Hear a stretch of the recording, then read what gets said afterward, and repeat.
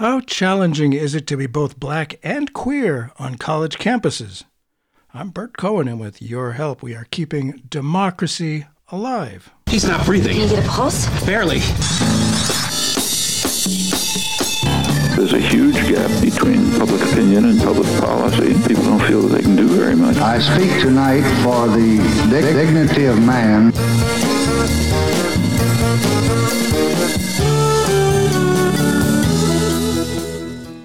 When I was growing up, it was common for America to be referred to as a melting pot. Allegedly, everyone would blend into the monoculture. Differences would disappear, and that was believed to be a good thing. Of course, the reality is that throughout our history, Christian property-owning white males assumed dominance of our population, and as reflected everywhere, white heterosexual rule was unquestioned. Luckily for us in the 21st century, America is home to a myriad of cultures, all adding color and flavor to our mix. One melting pot yielding only white bread would be pretty darn boring. Think about all the variations of food and music we enjoy today. We have glorious richness, and thank goodness we are not a melting pot. But as with all cultures which inhabit America, to assume all Jews or Italians or Muslims march in lockstep in their own home culture would also be wrong. For example, there's been a stereotype of black culture that social conservatism is widely shared and that homophobia is stronger in black culture than in white people these days. In his soon-to-be-published book, our guest today, Michael P. Jeffries, looks beneath that assumption. His book is Black and Queer on Campus, and Michael Jeffries reveals that complicated everyday realities of college life for black students who identify as lesbian, gay, bisexual, transgender, or queer. Black and Queer on Campus sheds light on what Jeffries describes as the black queertidian. Of course, I'll ask what that means. Michael Jeffries is Dean of Academic Affairs, Professor of American Studies at Wellesley College, and he's the author of 3 previous books on race and American culture: Thug Life, Race, Gender, and the Meaning of Hip-Hop, Paint the White House Black, Barack Obama and the Meaning of Race in America, and Behind the Laughs, Community and Inequality in Comedy. He's published dozens of essays and works of criticism in the New York Times, The Atlantic, The Guardian, the Boston Globe, and has been interviewed by the Washington Post, the New York Times, and NPR. Jeffries is a black, straight, cisgender author and professor with an A.B. from Swarthmore College and a Ph.D. from Harvard. Well, thank you so much for being with us on Keeping Democracy Alive, Michael. Thanks for having me. Well, that made-up word, queertidian, what does that mean? How did you come up with that? Well, I was kind of trying to think of something that captured the more mundane and ordinary experiences that queer black students have, because I think there's a stereotype of queer blackness as like almost kind of uniformly fabulous, right? We think of figures like RuPaul or Billy Porter, the actor and singer. And we have one image of kind of a fabulous and spectacular black queer self-presentation in black queer life. But for the students I spoke with in the book, some of them identified as very outgoing and very spectacular and fabulous. And others of them really told me about the kind of ordinary pace of their days and the ordinary enjoyments that they indulged in, the pleasure of a good friendship or a good movie. And I wanted to open up space for them to talk about those experiences just as much as the experiences with more spectacular black queerness. Interesting. Yeah, I certainly had not heard that word before. How did this book come to be? Tell us your motivation and about your research methods, please. Yeah, thanks for the question. So the motivation for the book, I think there were really 2 things. One is, I wrote the book during the years of the Trump administration, and Black Lives Matter was such a powerful social force in our country at that time, and it still is, of course. And Black Lives Matter was really led when it was founded by queer black women. So I was interested in speaking with college students about their political views and about the connection they felt to Black Lives Matter and whether or not they perceived it to be a queer black social movement, given that its leadership identified as part of that community. So that was one reason. And then the other reason was I was really interested in the role of student organizations, which have historically done a bunch of different things for all kinds of students on campus, whether you're talking about gay and lesbian students or students of color. They provided spaces for social gatherings. They've been spaces of advocacy. They've been spaces of education. And I was interested in learning more about how these organizations functioned, both at predominantly white institutions and at historically Black colleges and universities, HBCUs. And so what I did then was I started going out and looking for these student organizations, and I looked for publicly available, publicly listed student organizations, and started reaching out to faculty advisors on these campuses to find out if they had students who might be interested in talking to me. And then I traveled around the country. I went to 13 different institutions and talked to as many students as I could find. So that was the motivation, and that was how the project got started. And you say that most of the students interviewed for this book do not describe themselves as eccentric or radical, and do not experience each moment of each day as a political act or affirmation. Of course, as with all college students, Black LGBTQ plus students face particular challenges, such as what? Yeah, so I think the challenges they face are things that we all might expect, right? Again, I want to remind people the time that I was doing the interviews, the rise of white supremacy, the increasing fear and disparagement of LGBTQ folk. And we're seeing this again with the kind of panic around drag queens in this country right now. Yes. They're a really heavily politicized issue, right? So at this time, what the students were telling me was that they were dealing with these forces in their day-to-day lives. And they found many, areas on campus where they felt quite safe and quite comfortable. But sometimes, just walking around their college town, they couldn't be sure that they wouldn't be harassed in some way. They couldn't be sure that if they were in a queer relationship, that they could display those affections publicly. So these are the kinds of kind of everyday concerns that they had, in addition to the everyday concerns of being a college student, picking the right major, right? Balancing your work-study job with your course responsibilities, making good friends. I mean, these are things that young people on college campuses, regardless of their background, are working through all the time as 18, 19, and 20-year-olds. So it's really that mix of concerns and challenges that all college students face, combined with the particular political pressures of living as queer Black folk during the Trump years. And one is who one is. That's just, it is, of course. And there's a widespread assumption or sort of understanding that Black culture is more socially conservative and homophobic, for example. And you say the obsession with Black homophobia is misdirection. Explain that, please. Yes. Please. Yes. So I think that, there is a stereotype of Black homophobia. And one of the ways the stereotype functions is to distract us from the root causes of homophobia and transphobia in this country, right? And by root causes, I mean things like legislation or non-discrimination legislation that for the longest time excluded sexual orientation as a category that people could be discriminated against within, right? Or another root cause would be the treatment that LGBTQ plus folk have received by the medical establishment, right? Where we know that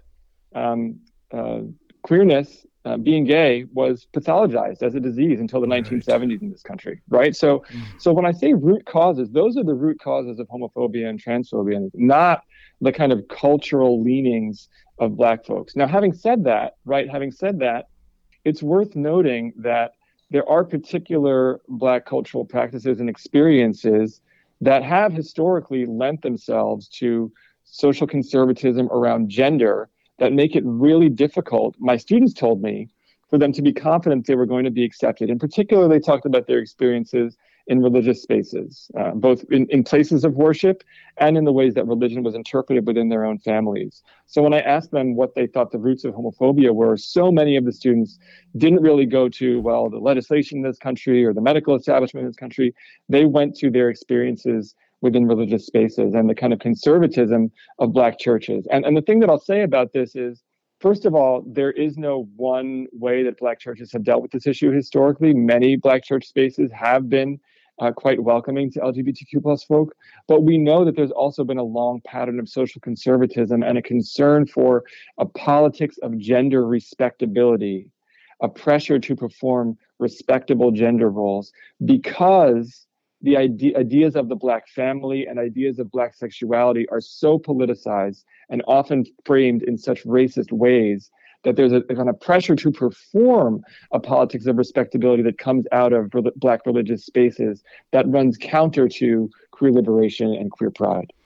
Yeah, interesting. I can see that, how wanting to be seen as respectable is kind of and it's kind of a silent oppression, really, that they that one has to try to deal with to be acceptable. Interesting. And at historically Black colleges and universities, do students still feel a need? I imagine they do, well, maybe not, to downplay their queerness, to be embraced by members of their own race. Well, I think it really varies, right? It kind of depends on the kind of social functions and activities that you want to be a part of. I think the basic way to answer this question is, as a uniform statement, that's not true, right? I didn't speak with students who told me, every second of every day I'm downplaying this part of who I am. That wasn't the kind of typical experience of the HBCU student. It just wasn't. But what they said was they didn't necessarily feel supported by the leadership of the school, the faculty of the school. They didn't feel that the communities necessarily really understood their experiences.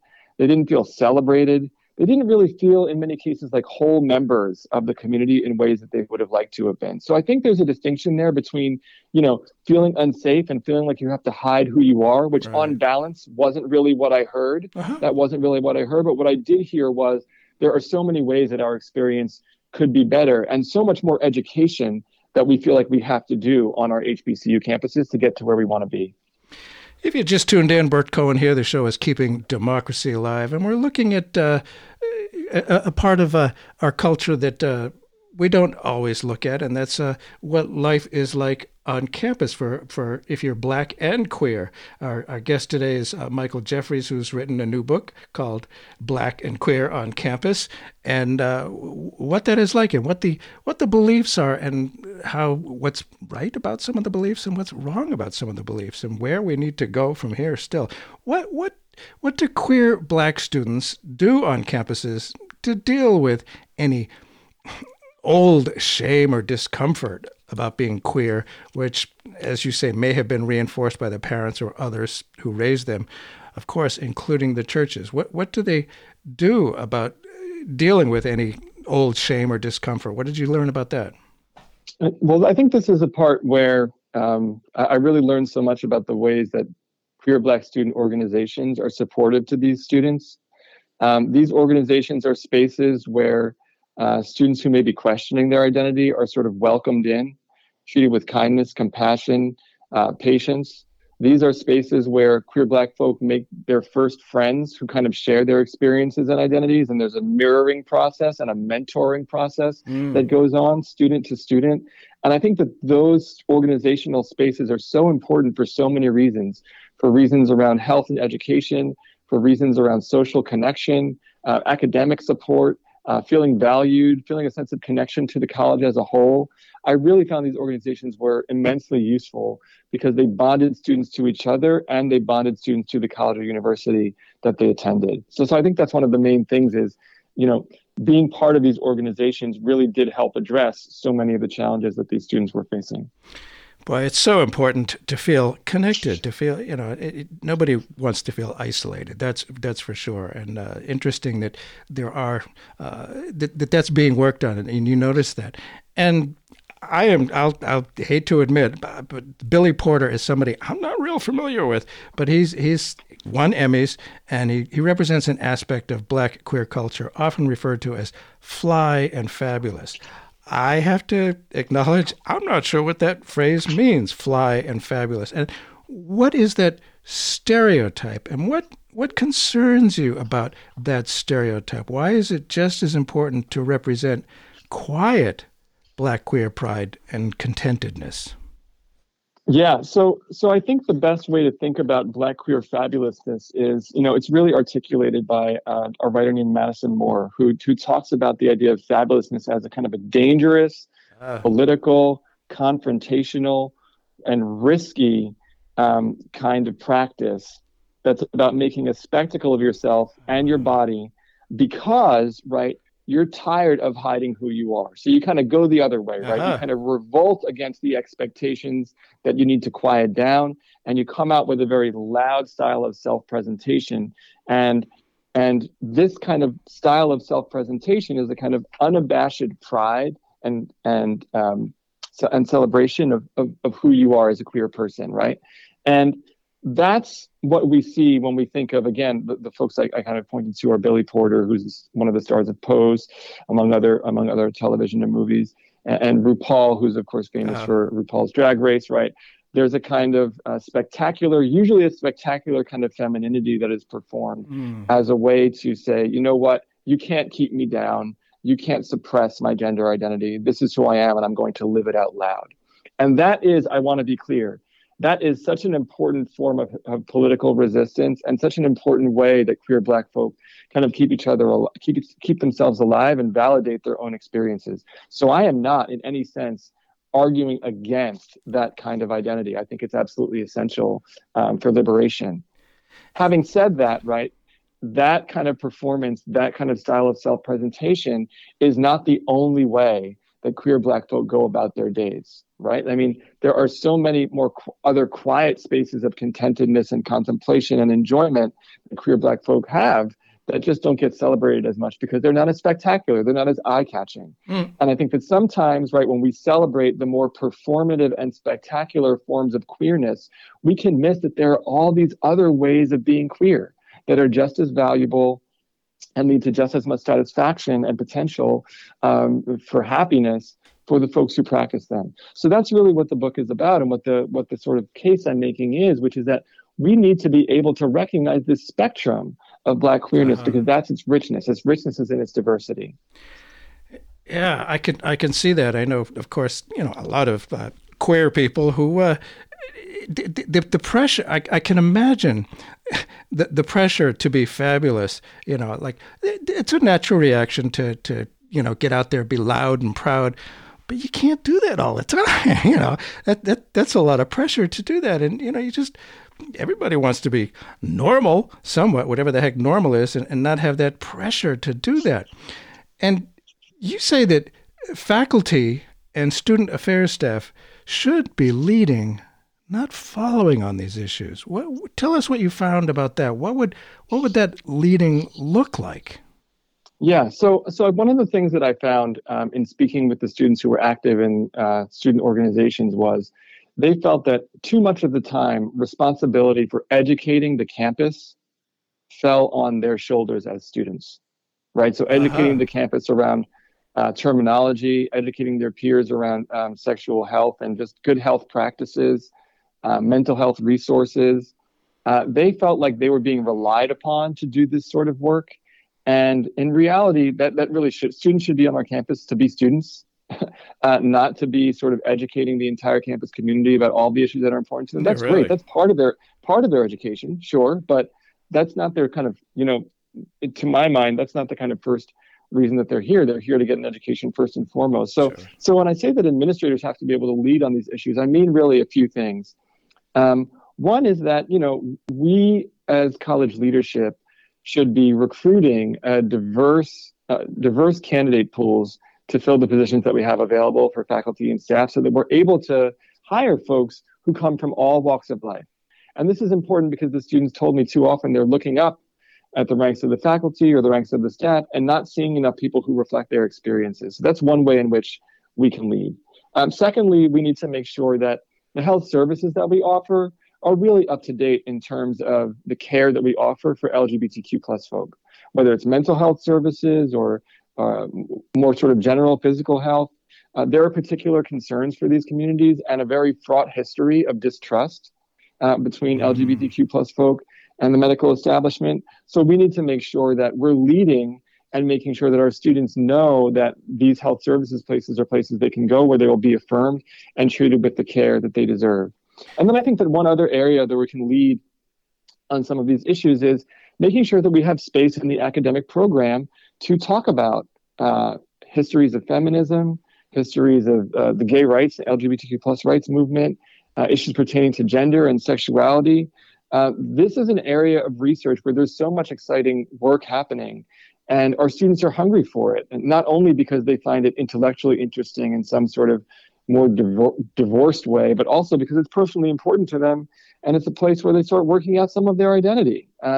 So we need to honor and respect these academic fields and treat them with the same importance as we do all the academic fields that are part of our academic program. And the students can't do that. The students can't make a decision about how much to invest in our women's and gender studies and sexuality studies programs. Only college leadership and faculty can do those things.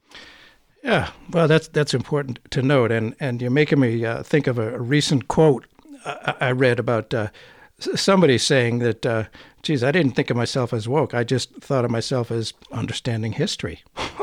Yeah, it's important to understand history and how it's gotten there, how we got here, and it builds up strength that way. And another thing you found is that queer student organizations are not always welcoming, and Black student organizations are also not always welcoming. Tell us about that and about some of the challenges for Black queer students when entering white queer spaces and socializing with their white gay peers.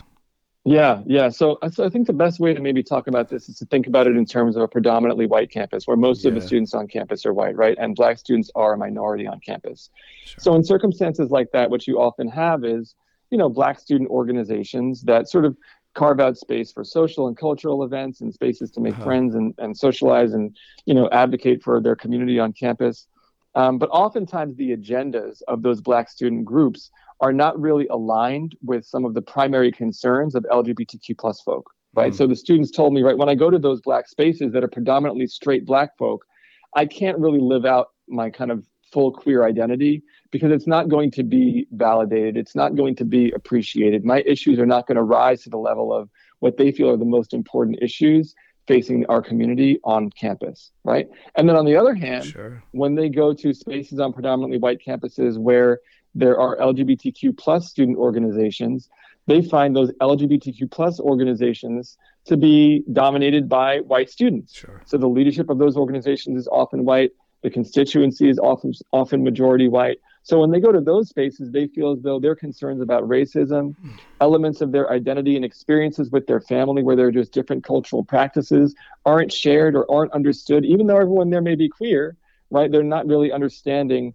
why the process of coming out might look different in my family than from your family. Or they're not really understanding like why we're organizing a social event around some sort of like Queer Eye for the Straight Guy or some other sort of white pop cultural queer phenomenon that doesn't really resonate with the kind of cultural preferences of the queer Black students on campus. So there's kind of a disconnect, not only about addressing issues of racism in queer student groups, but also when it comes to just the kind of basic patterns of social interaction and the cultural interests of students in those groups. So they find themselves in a space where the Black student organizations aren't necessarily as welcoming as they would like, and the queer student organizations aren't necessarily welcoming either. So they start carving out different kinds of spaces for queer students of color and Black queer students on predominantly white campuses. Well, this certainly is an interesting moment in American history of understanding and opening up to diversity. And we've come a long way, but there's a long way to go, and to find this out. I mean, it's a process of discovery. And I can imagine here we are in 2023. Among students in general, there's not a lot of optimism about the future among young Americans of all cultures. What about the students interviewed for your book? What about any kind of sense of optimism? Is it more difficult for LGBTQ plus Black students, or what about that optimism? Yeah, I mean, I think, this is one of the questions I ask students toward the end of the interviews with them, and I write about it quite a bit in the book. And again, I think it's important to remember the time in which I was doing the interviews. This was during the Trump years. These were years when white supremacy was on the rise, when we had data that showed that people who are LGBTQ plus felt more pressure to hide their identity than ever before. So this was a very difficult time for these groups of people. And the students weren't so sure that there were going to be brighter days ahead. I mean, many of the students were really frustrated. They had lost faith in their neighbors. They believed that racism had been around for so long, and they didn't really see how it would change. And there was just a lot of discouragement, right? So I think, and the tough thing about that is some of the students talked about how that kind of made them want to not pay attention to politics anymore. They were just so discouraged by everything they had heard. They couldn't understand how it wasn't obvious to everyone how harmful the current political moment was. And they just felt so divorced from the political engagement because they didn't want to deal with it anymore.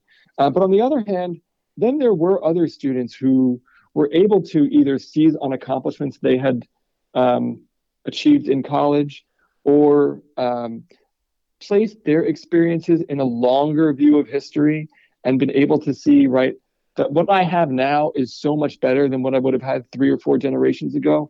Things have to continue to get better. And maybe we're in a tough place right now, but my future has not been written yet. And there is space for hope.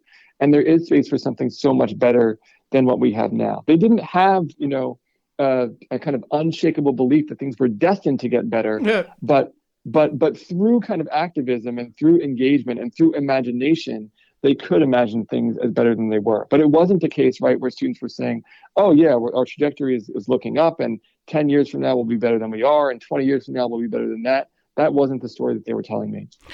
Well, yeah, I can certainly imagine. I imagine there must be some different kind of victories, small and large, that do fill students with pride and hope. And that brings up one of the things I think we as a culture, as cultures, have to work on is what's been a very narrow definition of success that American culture has operated on for many, many decades. Money and status. That's like everything. And as you say, but maybe the reality is these are temporary ideas in the history of humanity. As you say, are the challenges to the traditional constraints and notions of success useful, productive in a general population as we proceed deeper into the 21st century? Maybe this can be a good thing, challenging that narrow definition of success, and maybe you're seeing some of that. Tell us about that. Yeah, I think the book does show some of those small moments of success, those individual moments when you can feel a great friendship cementing itself. When you watch a movie that really changes your life, or read a book that really changes your life, when you participate with your fellow students in student government and you get something done on your campus, those are lasting moments that really do stay with the students that I spoke with for a long time. And those are things that are outside of the traditional definition of success in terms of money, status, et cetera, et cetera. And then there are some more traditional things that they aspire to. I mean, they aspire to be doctors. They aspire to have other jobs where they earn financial security and sure. and they're challenged. So those are some other realms where their definitions of success are more traditional, but nevertheless quite useful. And then I think there are grander plans that some of the students aspire to, and grander ideas that they're engaging with. Again, the context was we were seeing through the Black Lives Matter movement, we were seeing the police violence as kind of a daily occurrence when it comes to the experiences of Black Americans. And it's been this way for generations. And it was being laid bare before us at the time that I was interviewing these students. And ideas around prison abolition, ideas around alternatives to policing. I mean, these are ideas that were really gaining steam during my time in my conversations with the students. And those are like radical, far-reaching ideas when you think about the history of this country. But many students believe like change is kind of inevitable, right? Like we can't keep going on with the state of policing in this country the way that it is. We can't keep going on with the state of incarceration in this country the way that it is. It's unsustainable, and it's going to break down eventually. So we need to be a part of the vanguard that's imagining alternatives to these systems. And that to them would be a measure of success, far more powerful than the more traditional notions that we currently rely on.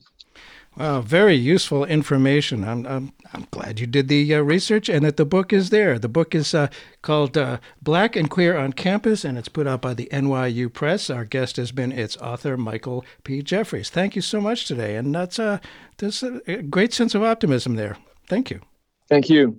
I am what I am. I am my own special creation. So come take a look. give me the hook or the ovation. It's my world that I want to have a little pride in. My world, and it's not a place I have to hide in. Life's not worth a damn till you can say I am what I am.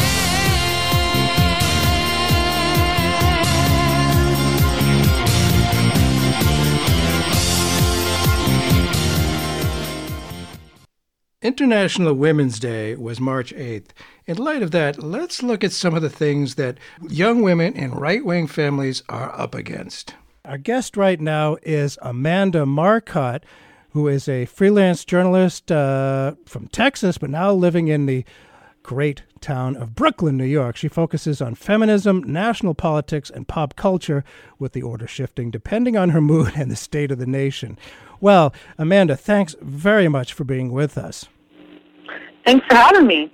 Well, what brings us here together today is that you wrote about a prom, a homeschool prom, in which a girl, Claire Ettinger, was the focus of chaperones, male chaperones in particular, even though her dress was entirely within code and local regulations. Apparently, some of the fathers chaperoning the event had complained about her. They reportedly said that her dancing was too provocative and that she was going to, quote, cause the young men at the prom to think impure thoughts. Sorry for laughing. She ended up being kicked out because all these fundamentalist Christian dads couldn't stop leering at the teenager, and of course, they blamed her for it. It reminds me of blaming the victims for being raped, for being attractive. Am I out of line here?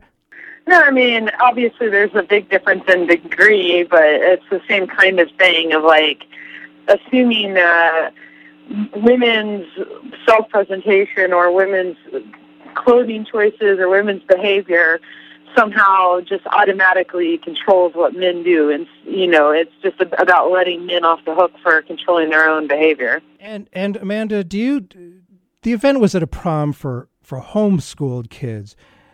Do you think such blaming of the girls for being sexually attractive, is that blaming more prevalent among fundamentalists? Have you any research or sense on that? Oh, I mean, absolutely. I mean, that's not even that's something I think fundamentalist Christians in a lot of cases would actually all agree with. This isn't even something that there's a point of dispute. You know, in the secular world, I think there's a lot of debate over these sorts of things, whereas in fundamentalist Christianity, at least in the sort of far-right homeschooling Christian patriarchy circles that most of these kids kind of move in, it's explicitly taught that women have a responsibility not to, quote-unquote, cause men to stumble. That's actually like a very common phrase in fundamentalist Christianity, and they have all these lists and printouts and all these other things explaining how women are supposed to dress and behave themselves to not cause men to, and the word is always stumble. So it's considered sinful to cause another to sin. And the responsibility is basically solely put on women, even while men maybe try to supposedly control themselves. Men are told they're supposed to control themselves, but realistically, as this situation showed, it just becomes a matter of everybody just obsessing over every inch of a woman's body to make sure that it's being covered properly. It's amusing, but it's very disturbing. And so this girl had to leave the dance. I wonder how boys were reacting. Was the reaction, were they misbehaving? Were they stumbling? That word stumbling.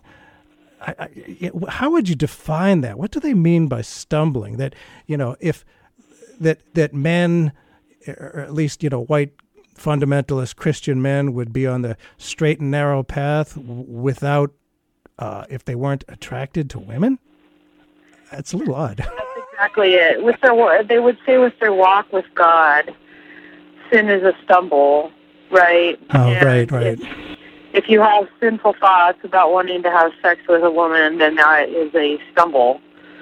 I see. Yeah, So it's brutal. So that's the women's fault. I see.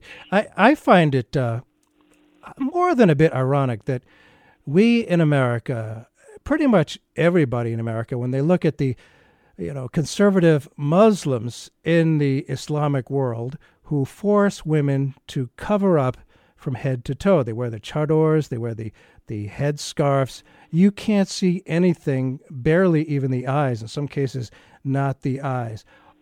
I wonder if that's something similar. Is it to protect women from men who can't help themselves? Do you see any similarity or oddity that here we are disgusted with those awful conservative Muslims and the fundamentalist Christians here at home? Is there something on a similar track there?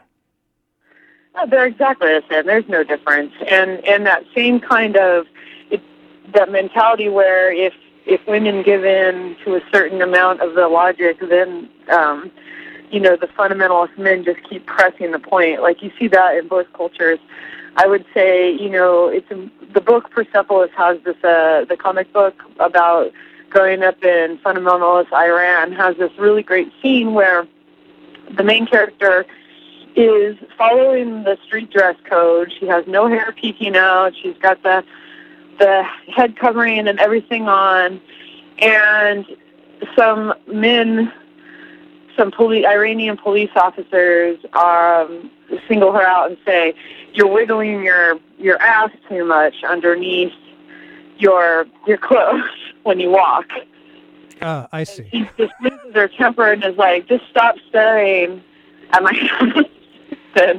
Like, the fact that, regardless of where you are in the world, once the logic that women are there to control, like women are obliged to control men's choices, feelings, or behavior comes into play, wow, then there's no limit to what will be asked of women. Because it's the very premise is ridiculous. The only person who can control you is you, And I'm not saying that men shouldn't think sexual thoughts. So, right.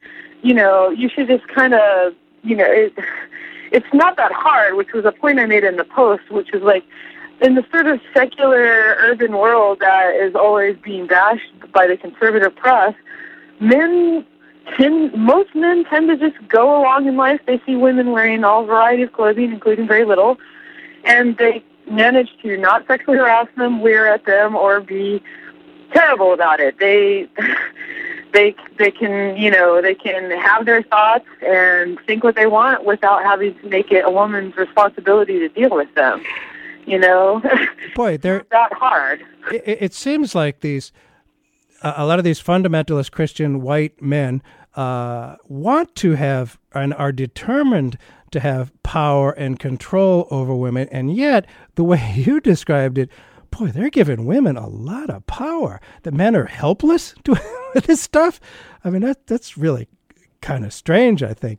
And there's this idea with most secular people anyway, that, the thing about no means no, and that there's no justification for violence against women. And let's face it, rape is a violent act. It's not a sexual act. It's a violent act that it's up to men to control it, that if a woman, no matter what she wears, no matter how alluring, sexually attractive it is, if she doesn't want to have sex with this guy, end of story.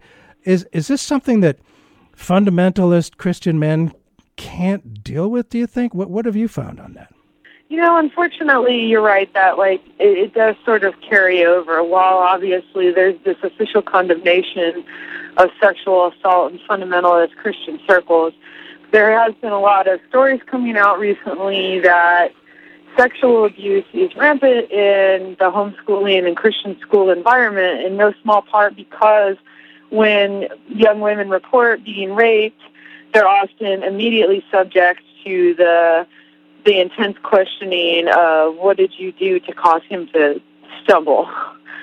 and shaming and being treated like they have failed some way or they're impure. And it's particular. I recommend going to the New Republic and reading a piece about Patrick Henry College, where it's particularly disturbing because it shows how that logic plays out the same no matter what. It's a very, very conservative Christian school. None of the young women that were sexually assaulted that were interviewed had been drinking or any of the other excuses the secular world comes up with to minimize rape. And yet they were subject to the same kind of treatment. And I think it's important, therefore, to realize that, it isn't ever about what a woman does. It's, if you are rude or assaultive towards her, that is on you, And just, getting, not, the rape thing is, I think a little bit more in your face. But, the leering and the sexual harassment thing, I think a lot of people feel that's a little bit more excusable to do if a woman's dressed a certain way. But it's still not. It's still terrible and it's still rude. I mean, all I can think is, didn't your mama teach you not to stare at people? And especially thinking about this dance, this homeschool dance. Here, I can just picture it. The teenagers' fathers up in the balcony.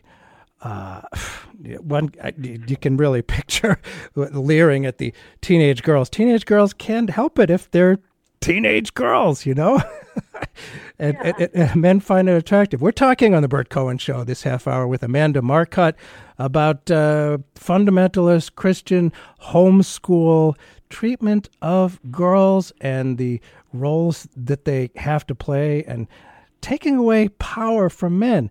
Do you think, Amanda, that this is a message to women in conservative communities that they should expect to feel unsafe in sexy clothes? Yes. And then that is, it's clear that is the intention is to at least make them feel insecure and paranoid all the time. And it's one of those things that, a lot of experts I've talked to in this who study this sort of thing say, particularly in American Christian fundamentalist culture, girls are given a dual message of, they are supposed to be attractive and be sexy, but they're also supposed to always be monitoring this invisible and ever-changing line.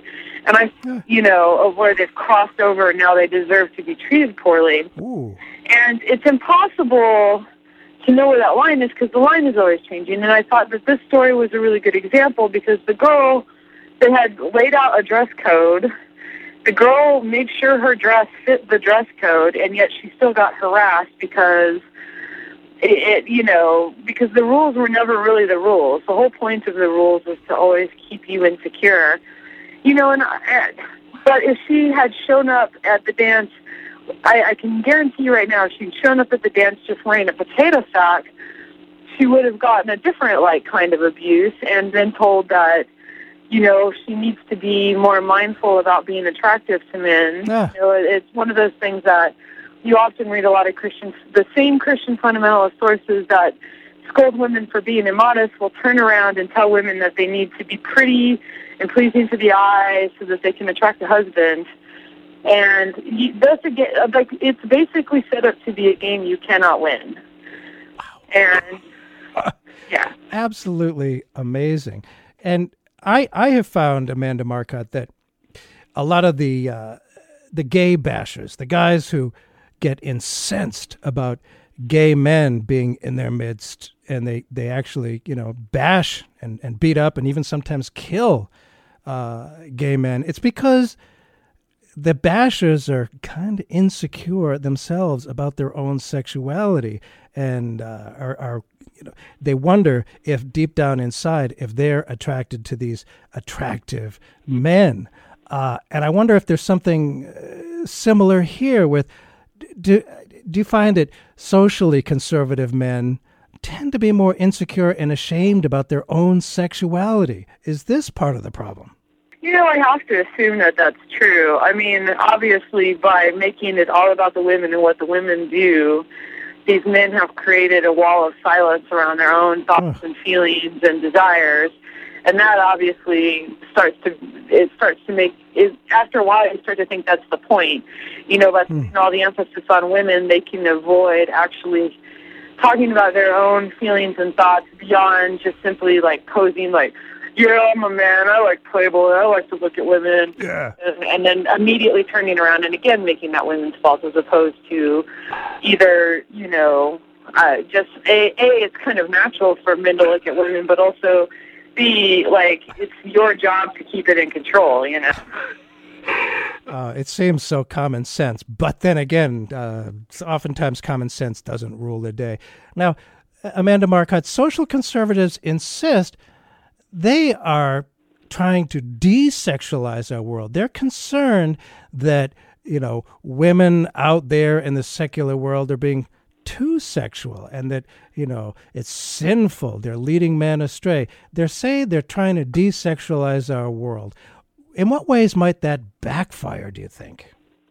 Well, I think it was really obvious in this situation. A 17-year-old girl goes to a prom wearing a fairly normal, not at all like outlandish dress, It covered everything normally. It was, I would say by modern standards, a fairly modest cocktail dress.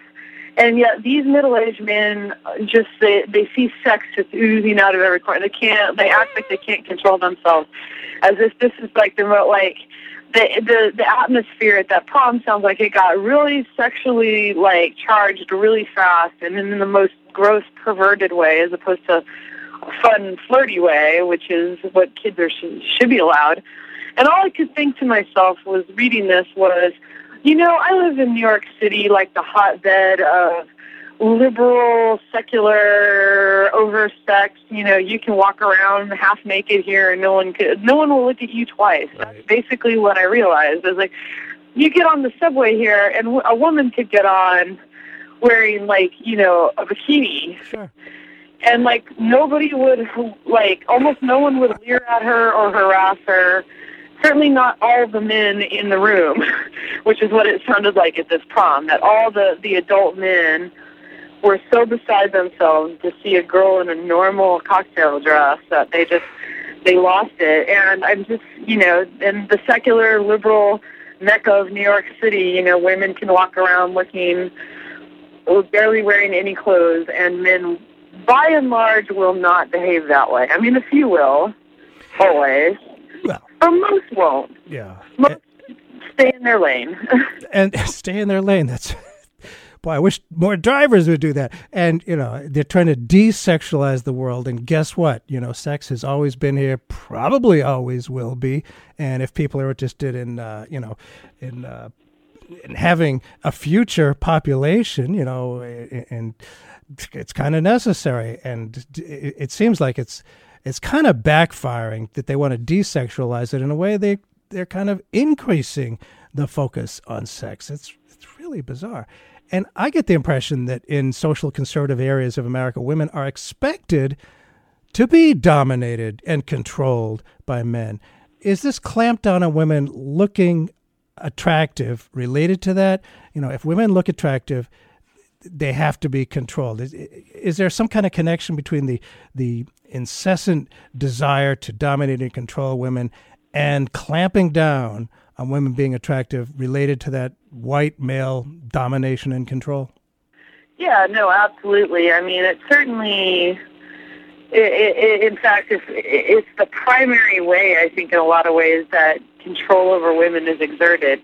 Just constantly making and changing and making them dance and change all these rules of like, you have to wear this and you can't wear that and you must look this way but not too much that way. And it's basically about making women just feel like if you're just doing that dance and just playing that game all the time, what you never get to do as a woman is think, what, I want to wear something because I want to wear it, or I want to look this way because that's what makes me happy.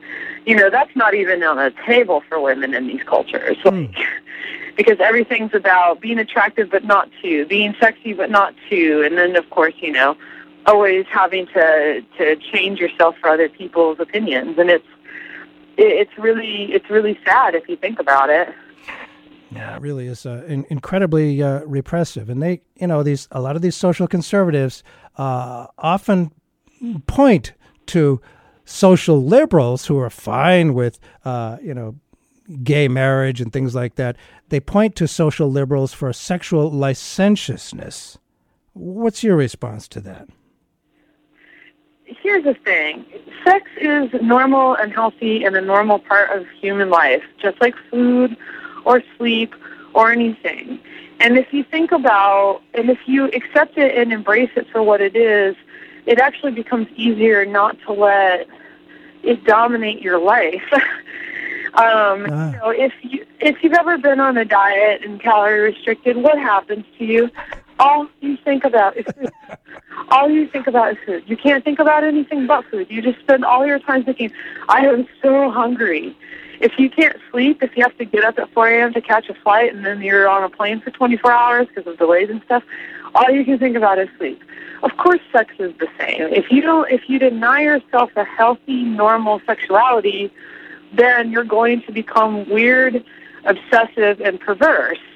If you allow yourself to have a normal, healthy sexual life, it is contained and it is good. It's a part of your life, as it should be. I mean, nobody's anti-sex here. Like, I guess that's why they think we're over-sexed, or because we're not against it. But I mean, what happens is you see people have a handle on it. They can go about their daily business without making everything about sex. And I get accused all the time of being some kind of like horrible slattern slut, and it's like, you know what?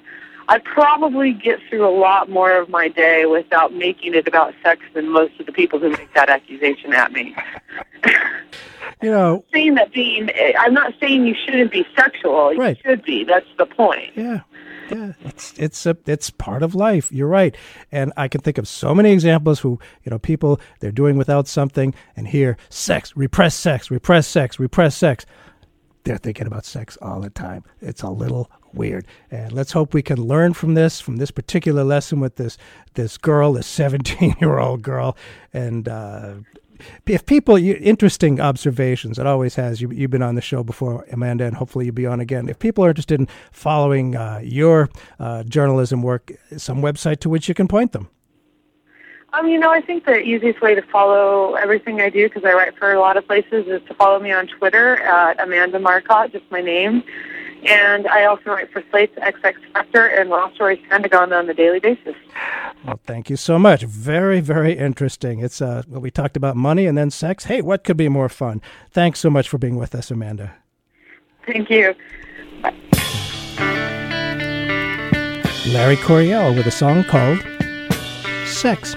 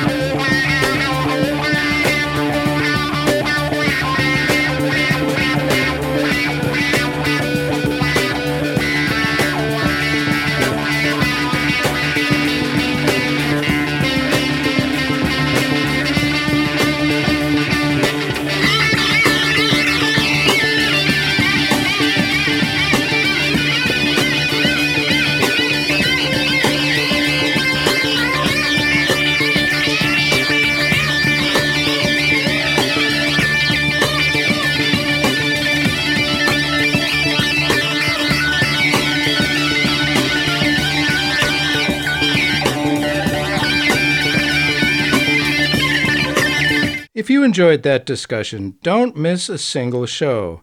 Subscribe. It's all free. It's on Apple, Spotify, Progressive Radio Network, Stitcher, iHeartRadio, and of course the website keepingdemocracyalive.com.